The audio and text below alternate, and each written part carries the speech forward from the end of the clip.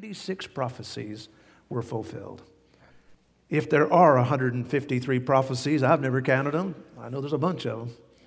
If there are 153 prophecies about the coming of Jesus, and if 196 of them were fulfilled at His first coming, that means there are 257 signs about His second coming. Now, it is obvious from Scripture that we are told that no man can know the exact day or hour. But that certainly doesn't mean that we're supposed to be in the dark about the end times or about the season. The fact is, we need to be aware of the fact that Jesus is coming. And God has given us this wonderful book of Revelation. If you have an older physical hard copy Bible, you will notice at the beginning it will say the revelation of St. John the Divine. It's a good term because John was the author and he was revealed this great truth about the coming of Christ. But the real title of the book of Revelation should be, and that is actually what the book, the Greek term revelation means, it is the apocalypse. It is the unveiling of the Lord and Savior, Jesus Christ.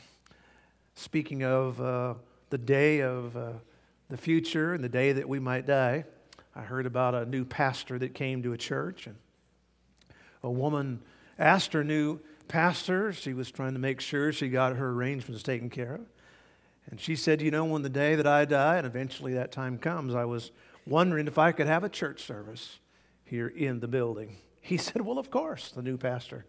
He grabbed out his date book and he said, what day do you want?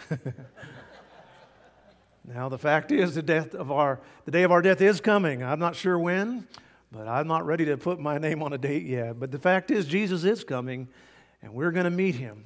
Let's look into this book this morning. Our heads are bowed and our eyes are closed. Father, we thank You, and we know that there is a date set for us, Lord. You say that it is appointed unto man once to die, and after this, Lord, we're going to meet You. And we pray that You will bless us today. Give us insight into Your word.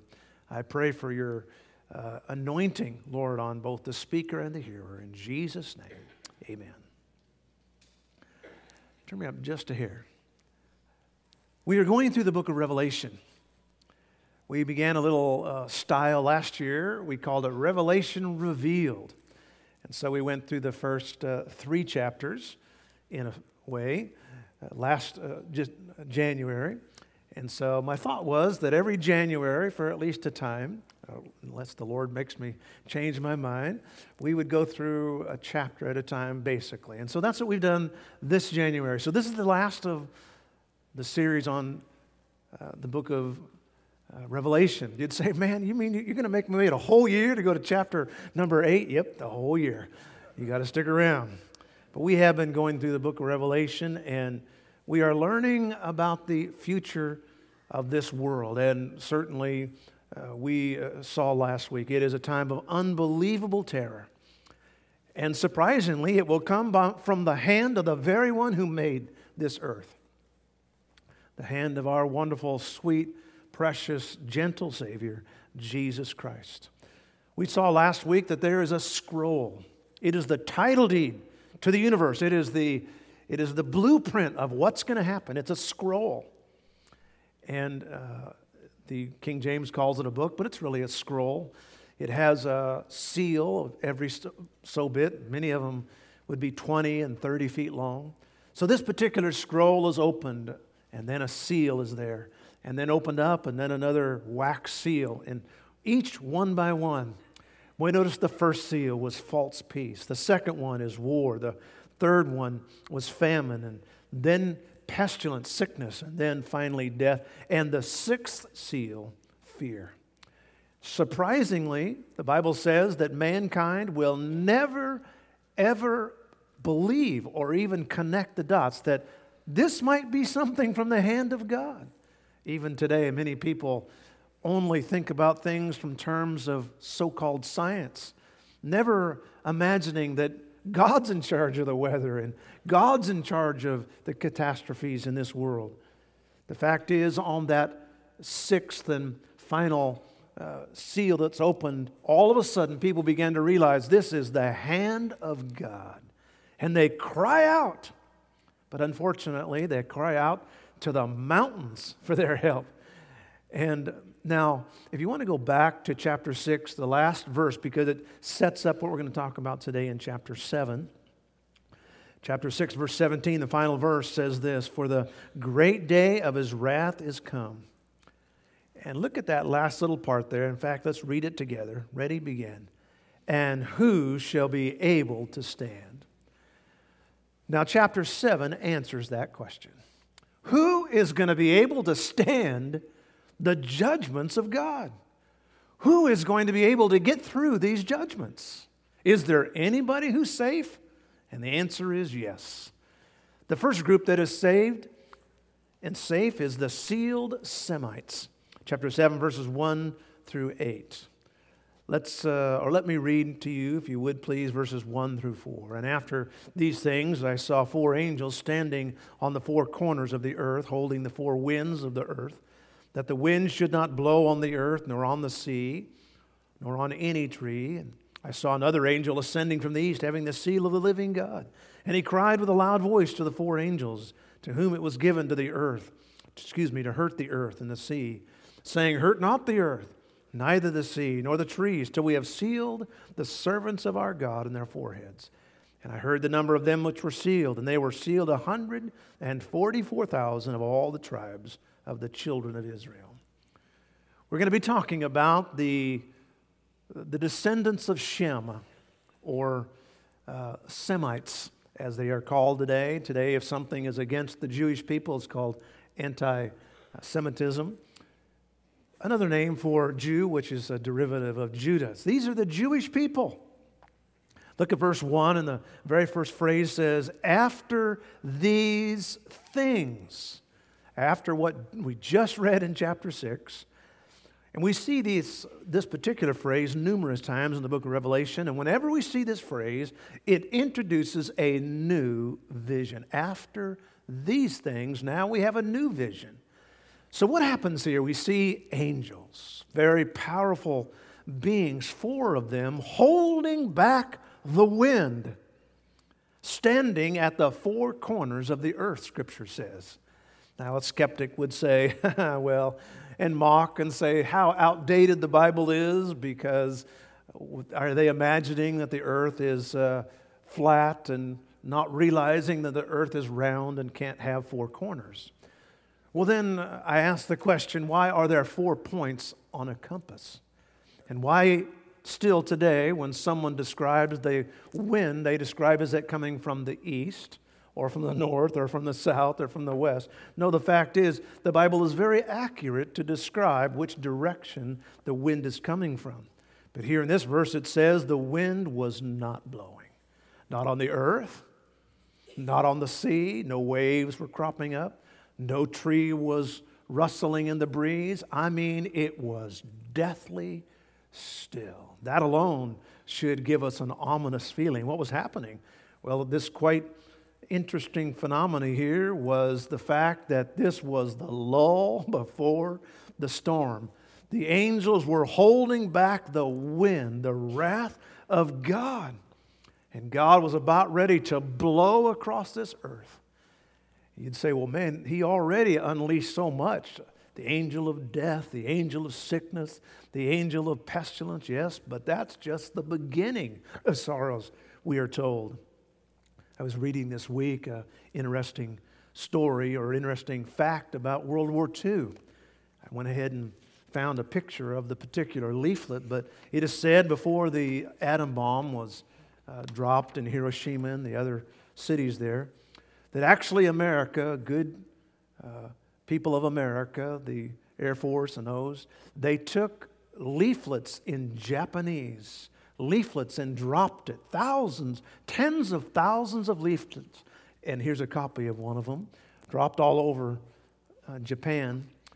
And here is what this leaflet said.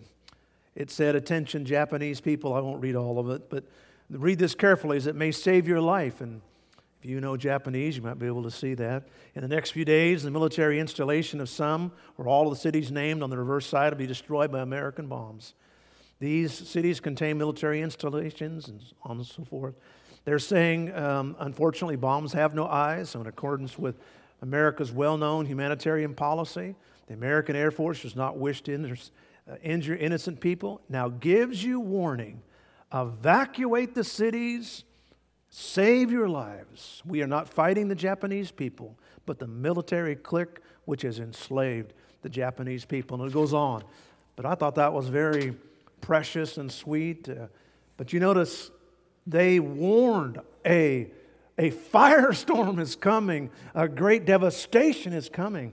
And that's actually what God is doing here in the book of Revelation. He is dropping a leaflet to us saying, you better get ready. Then verse 2, it says, another angel ascending from the east, having a seal of God, the living God. Now, you can't open the seventh seal, which is a great devastation, until first we have sealed some special servants of God. John is on the Isle of Patmos. It's in the midst of the Mediterranean Sea. An angel that comes from the east then would come out of the Holy Land. What is a seal? A seal is something that a person would put on a piece of paper, a document, or whatever, to authenticate a seal of ownership and a pledge for protection, saying, this is mine, do not touch it. And so here comes the angel, and he seals these servants of God. He seals them in their forehead. Now, it is not unusual for God to use signs and seals and marks in order to designate His people. You may remember during the time of the Passover back in Egypt, God told His people, I want you to take blood and I want you to put it on the side of your mantle. I want you to put it on the top, signifying the cross of Jesus Christ, saying that through the blood of Jesus I will pass over and the judgment won't be upon your home. The fact is, God is saying here, He's putting a mark. It's not a mark maybe like a cross, but it is a seal on the foreheads of each one. In the later chapters of the book of Revelation, it actually describes that seal. But notice what it says here. It says in these verses, hurt not the earth. We can't harm God's people because we have to protect them. God has not appointed us to wrath.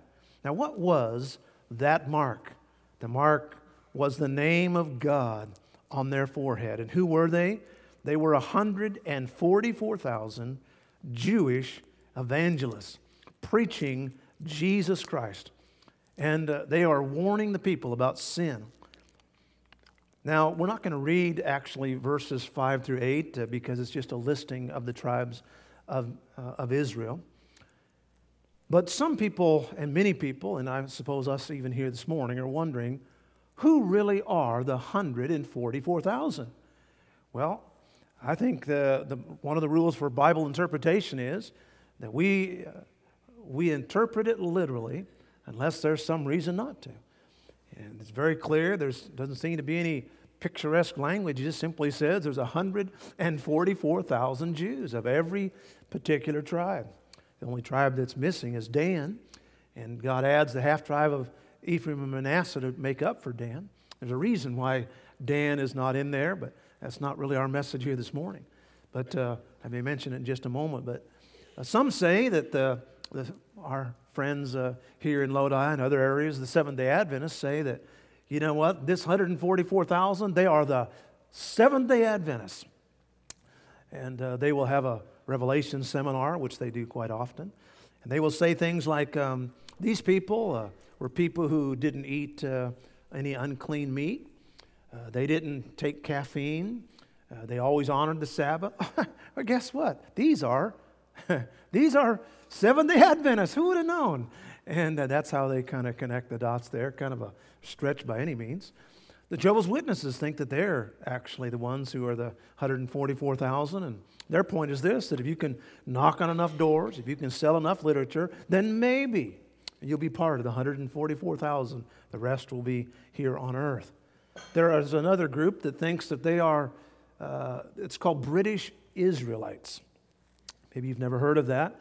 There is a group of people who feel like that the tribe of Dan migrated to the northern areas of Europe, especially the British Isles and especially into Ireland.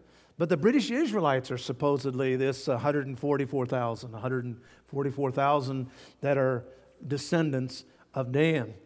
There are another group called the Flying Rolls. I have no idea what that group is. But anyway, I read about it in Tim LaHaye's book. But all of these people think they're part of the 144,000. You say, well, who are the 144,000? Well, it doesn't need to be any big mystery here. God named them. From the tribe of Simeon, from the tribe, he goes right down the line there. You have to be an Israelite. You have to be from one of the tribes. And so the question quite clearly is, if you're talking to someone from one of these groups who think they're part of the 144,000, you just ask them, just say, what tribe are you from? What tribe is you from? And if they can't give you an answer, sorry, you're not one of the 144,000, because you will know, the Bible says. You'd say, well, does any Israelite know what tribe they're from? Nope, nobody does. Why? Because in 70 A.D., every last record of any particular tribe, any particular family of a tribe, was destroyed in the desolation of Jerusalem. But that doesn't mean God doesn't know. The fact is, God isn't finished with Israel. And mankind hates Israel. And for some reason, they hate him. That's because they're God's chosen people. And God has always had a favorite place in his heart for Israel. In fact, one prophet calls Israel the apple of God's eye. It's an amazing thing. Of the 6 billion inhabitants of the earth, there's only 13 million Jewish people. 40% of them live in that Palestine, that Canaan land, lived in Israel. 40% of them live in America, and the balance live around the world. And yet, though they have less than 1% of the world's population, do you realize that Jewish people have received more than 22%, a quarter of the Nobel Prizes? They are a blessed group. They certainly have the favor of God. The sealed Semites, the 144,000 Spirit-filled Jewish evangelists all over the world preaching the gospel. Can you imagine? I mean, it's rare to even find a Jewish person that honors Jesus Christ as their Messiah, let alone 144,000 of them preaching the gospel. Amazing. The sealed Semites. Then, number 2, we find the suffering saints. The suffering saints. But there's another group, not only Jewish soul winners. Let's read verse 9 together. In fact, let's read it out loud together. Ready, begin. After this I beheld, and lo, a great multitude, which no man could number, of all nations and kindreds and people and tongues, stood before the throne and before the Lamb, clothed with white robes and palms in their hand. Behold, it says. Whenever you see that word, behold, it's meant to be a shocking exclamation. It's meant to be, listen, see this. This is amazing. Behold. This is a different group than the 144,000. It is a great group to remember. It is a mass of humanity, crossing all barriers, crossing all languages, crossing all nations. People who have been saved by the gospel of Jesus Christ. You'd say, well, how did they get saved in the tribulation period? We mentioned that last week. We'll talk a little bit more about it here. But think about it. These are people who have gotten saved. Now, some people believe that if you ever heard the gospel in this age, you won't be able to be saved in the tribulation period. I don't think that's could be true, because then that would mean, because a lot of them get saved, then that means that the oldest possible person getting saved in the tribulation would be 7 years old, because the tribulation is 7 years. That meant they all got born maybe during the tribulation period, and so I don't think that's actually true, although we'll see in a few moments why it's going to be almost impossible to get saved. But here, there are many persecuted believers who have gotten saved and have died because of not taking the mark of the beast. Then there's a flying angel with the gospel preaching. The only time God ever uses an angel to preach the gospel. Then there are 2 witnesses breathing out fire and doing great signs and wonders, and they are convincing many people. And then, of course, there's 144,000 Jewish evangelists. And so, the greatest revival in the history of the world. I read recently that there are 150,000, they estimate, 150,000 evangelical missionaries in the world today. That's about the same amount as these Jewish evangelists. And yet these are so on fire. Imagine what's going to be happening during that time. It says they are clothed in white robes. Now the word white is not simply the opposite of black. The actual word here means brilliance. The actual Greek word is dazzling, a dazzling, shining kind of white. They were just a translucent, bright, dazzling white. They have palm branches in their hands. Palm branches in Scripture have often been associated with celebrations and with triumph. The ancients loved the palm tree. The palm tree was a beautiful and very useful tree. They used it for so many things. In some of our travels, especially the South Pacific, they used a coconut tree and banana trees. They used the leaves for baskets, and still to this day, the tree itself, the trunk, they used it for rope. I mean, it's amazing the different uses they have. They would often wave these branches like flags at some victory or some celebration. Of course, we know from the Gospels when Jesus came in on Palm Sunday, they took these palms and waved them as palms of victories. But notice this group. They are standing before the throne.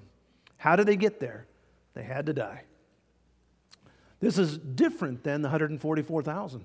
The 144,000 are living there on earth. This group is in heaven. They're standing before the throne of God. We saw a description of the throne before.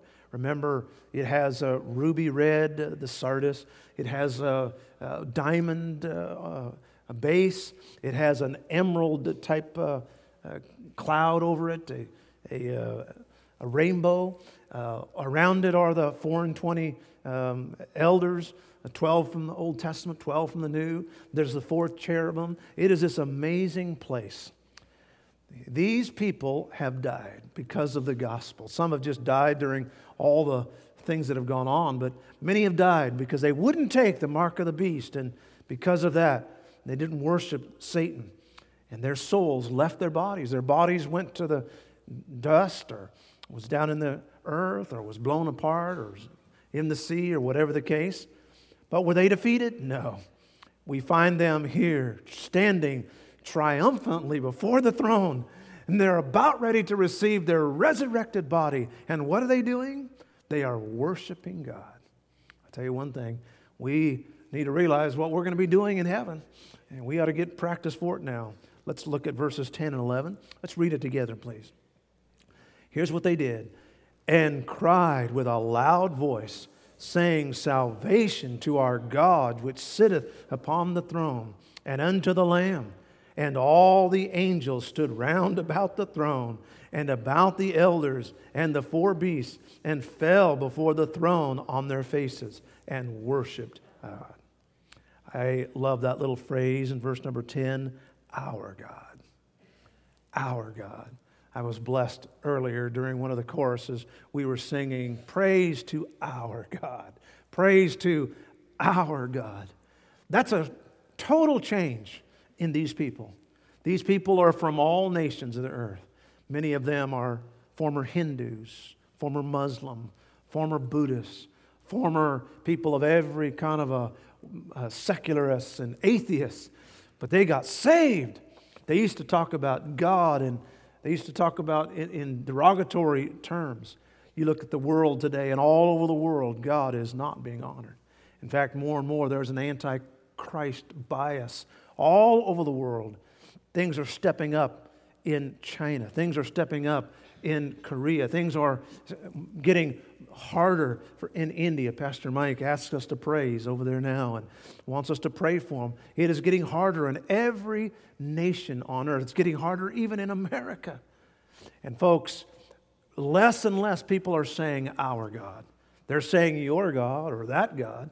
But notice all these people, they get saved and they say our God. Our God. And what are they saying? They're not saying the white man's God or the brown man's God or whatever God. They're saying, it's our God. And then they say salvation to God, meaning we give God all the credit for our salvation. Salvation is from God. Salvation comes because of the grace of God. And notice everybody is involved. Look at verse 11. Angels are praising God. Cherubim are praising God. Now, they've never been saved. They've never experienced that beautiful joy of having their sins forgiven. But that doesn't mean they don't love to praise God. They love to see what's going on earth. Now, look at verse 12 if you would. What were they saying? Amen. That's a very scriptural thing to say. Blessing and glory and wisdom and thanksgiving and honor and power and might be unto our God forever and ever. And then it says, amen, exclamation point. You got to love Scripture. It starts with an amen and it ends with an amen. I don't think there's anything wrong with saying amen in church, right? I mean, it almost sound like, it almost seems like sometimes amens cost $50 a piece, the way people dish them out, you know. I said amen last year one time, I think, you know. But folks, we need to say amen, especially when folks are getting saved and baptized and joining the church and good things are happening. I'm all for being dignified, but folks, there's a difference between being dignified and rigor mortis. I mean, we ought to praise the Lord. I mean, we ought to get practice and say amen, because that's exactly what heaven's going to be like. The angels are saying amen, and the saints of God are saying amen. And you may not be much of an amener here, but you're sure going to be one in heaven. You're going to be up in heaven just shouting, because you're going to be so excited seeing all these people getting saved. It's just going to be miraculous. Verse 13, then one of those elders answered, saying unto me, what are these which are arrayed in white robes, and whence came they? Now this elder knows. I mean, these elders aren't omniscient. Only God's omniscient. And yet they know who these people are. But they're asking it for John's sake. They're saying, John, do you know who all these people are? Remember, John is on the Nile. He is either been transported to the future. He's either been transported to heaven to see this future videotape, or else he's just been given a vision. He said, I don't know, frankly, what happened. Whether in the body or out of the body, I don't know. But he gets this amazing vision called the revelation. So here he is. The elders are now asking him, do you know who all these people are? John says, verse 14, Sir, thou knowest. And you got to love his respect, sir. Sir, he's very respectful. And I think that's a good thing to do to your Bible teacher. Be respectful. Sir, thou knowest. And he said to me, these are they which came out of the great tribulation. Hallelujah, they have gotten saved out of the tribulation. And notice what it says, they washed their robes and made them white in the blood of the Lamb. They have come out of, there's that Greek word ek, which we see so often in different words, but out of, they came out of what's going on, either by martyrdom or by disasters. And actually, the grammar states they are coming out, meaning some came out at the beginning of the tribulation, some in the midpoint, and others are still coming out. But it's a process. Now, you'd say, well, what's happening here? Now, there are not every human during the tribulation is destroyed. There are many that are. There are many that are saved and their bodies go to the grave and their souls go to heaven. But there are many believers who actually go all the way through the tribulation period. And how do we know that? Because we're told that in the millennium, the earth will repopulate with humans. Not with angels, but with humans. In fact, there's going to be so many people, because there's not going to be disease, there's not going to be death, there's not going to be wars. It's a rule of iron. Jesus is ruling and just this earth. I mean, and I'm going to be over Lodi, and maybe you're going to be over Stockton, and So others might be over, Lathrop there and Valley Springs and Galt and Manteca, and you're gonna have a little section to rule, and you're gonna be checking on people, and you're gonna be having Bible studies, and it's gonna be awesome. But the saints of God now are gonna come back and rule, and they're gonna interact with the humans in this earth. But these humans, these people that are saved during the tribulation period are going to enter into the millennial period. But these people are not those. They're not the ones who enter into the millennium. These are the ones who have died because of their faith. Now, I say all that to say this. Some people have the mistaken idea of this. Well, now, Pastor, it's very clear some people get saved during the tribulation period. And you know what? That's what I'm going to do. I'm going to live the way I want to now. I'm going to do all the things I want to now. I'm not going to give up all my fun just so I can serve God. I'll just wait till the tribulation period. And as soon as I see the rapture, man, I'll just fall on my knees and repent. I'll be one of these people. And if I have to die, I will, but I'm going to get saved during the tribulation period. First of all, I would say this. You should never tempt God. And you should never presume upon the grace and the mercy of God or your ability to accept Christ. Why? Here's what it says in 2 Thessalonians chapter 2 and verse 9. Even him, whose coming is after the working of Satan with all power and signs and lying wonders. This is the Antichrist. And with all deceivableness of unrighteousness in them that perish. Now listen to this. Because they received not the love of the truth that they might be saved. If you don't receive the truth here and now, what makes you believe that you'll receive the truth then? Because it says very clearly they're not saved because they wouldn't receive it. How do we know we're going to receive it then? That's a crazy gamble. Verse 11, and for this cause, even God sends strong illusion. It wouldn't be enough if the Antichrist was deceiving people. But now we even have here that God, in His righteous judgment, He places a veil over the heart and the mind of people that they should believe a lie, that they might all be damned who believe not the truth, but had pleasure in unrighteousness. Folks, it is a Russian roulette gamble to imagine that somehow I'm going to live my life like I want now, and someday I'll get saved during the tribulation period. The fact is, there's a large degree of possibility you would never be able to do that, because if you won't believe the truth here, it says very clearly, how would you believe it then? Now let's go back to Revelation chapter 7, verse 14. It says they are washed and made dazzling by the greatest detergent ever, better than Tide. What is it? It is the blood of the Lamb. Now, you ladies know this, that blood doesn't make anything white. It makes it stain, doesn't it? But Jesus' blood, a great paradoxical truth, this blood doesn't stain, it cleanses. Look at verse 15. Therefore, all that are before the throne of God serve Him day and night in the temple. Folks, if you're not serving God now, you better get ready, because you're going to be serving God in heaven. He that sitteth on the throne shall dwell among them. Saved to serve, absolutely. By the way, it's interesting about this particular word, serve. It's not the same word as in someone who was, washing someone's feet or doing some menial task. It's actually the word for priesthood. God says you will be a priest before God. And notice what it says, before the throne of God, and serve Him day and night in His temple. What? A temple? Interesting.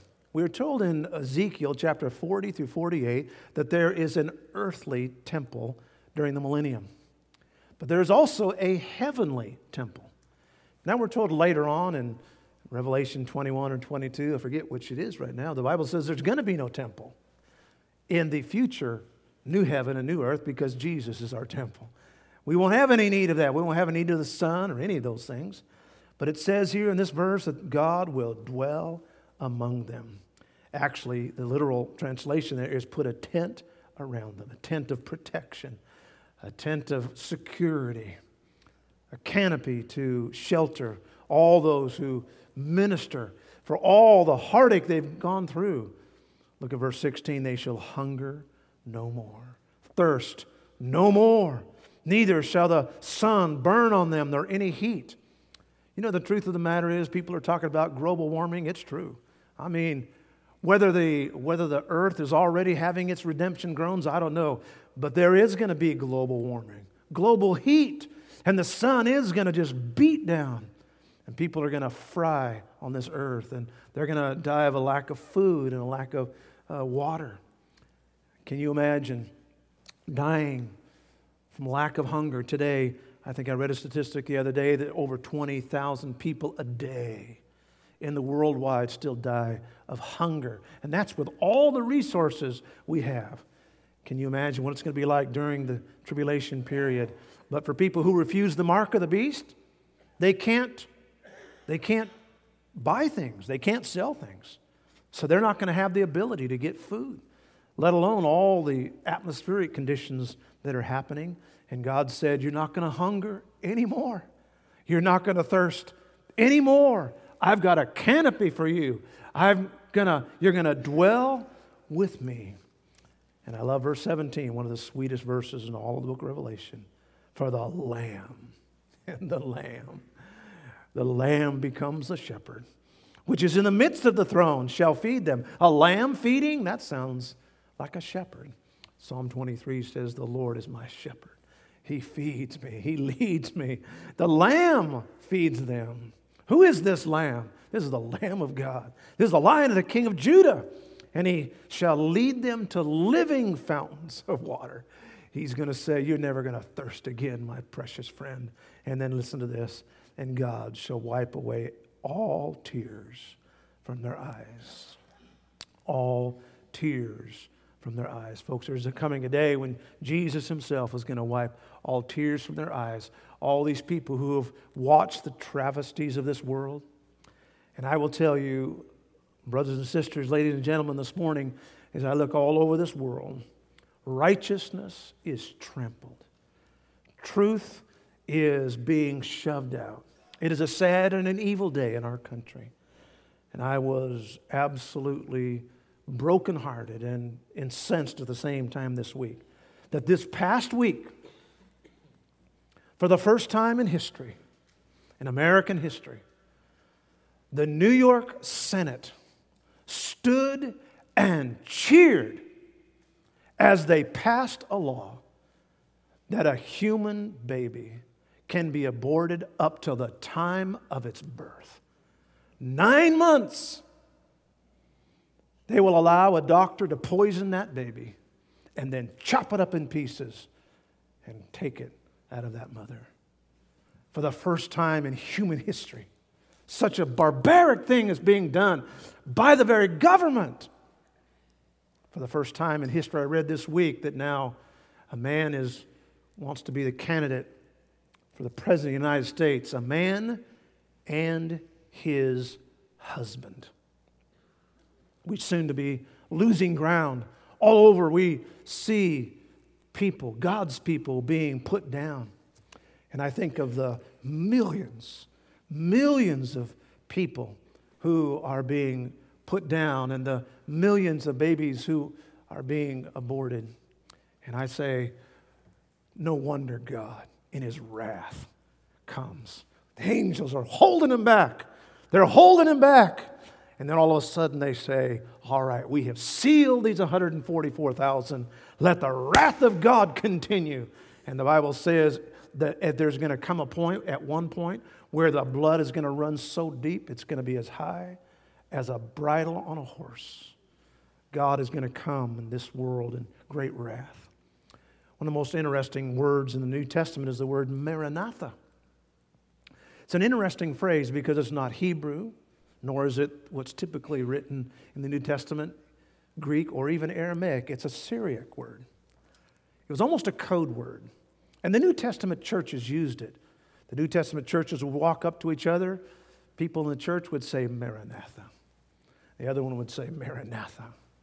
They would finish their services by saying, brothers and sisters, Maranatha. It means the Lord is coming. The Lord is coming. What a revolutionizing thing it would be if we would wake up every morning and say, Maranatha. We would see somebody and say, Maranatha, the Lord is coming. I think they gripped that more in the early church because of all the persecution. But folks, that day's coming for us. The God that we worship created at least 100 billion galaxies. In fact, many astronomers say that there are 200 billion galaxies, like the one galaxy that we have, but 200 billion of them. Imagine when that same God who created 200 billion galaxies has created this heaven for those who love Him. I read this story this week and it struck a chord with me. And I close with it. Many years ago, there was a man who conned his way into the orchestra of the Emperor of China. He could not play one note on his own. Whenever the group practiced or performed, he would hold the flute against his lips, pretending to play. But he needed the money and wanted the prestige of the position, and so he enjoyed a comfortable living.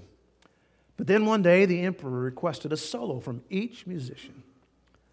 The flutist got very nervous. Wasn't any time to learn the instrument, so he pretended to be sick.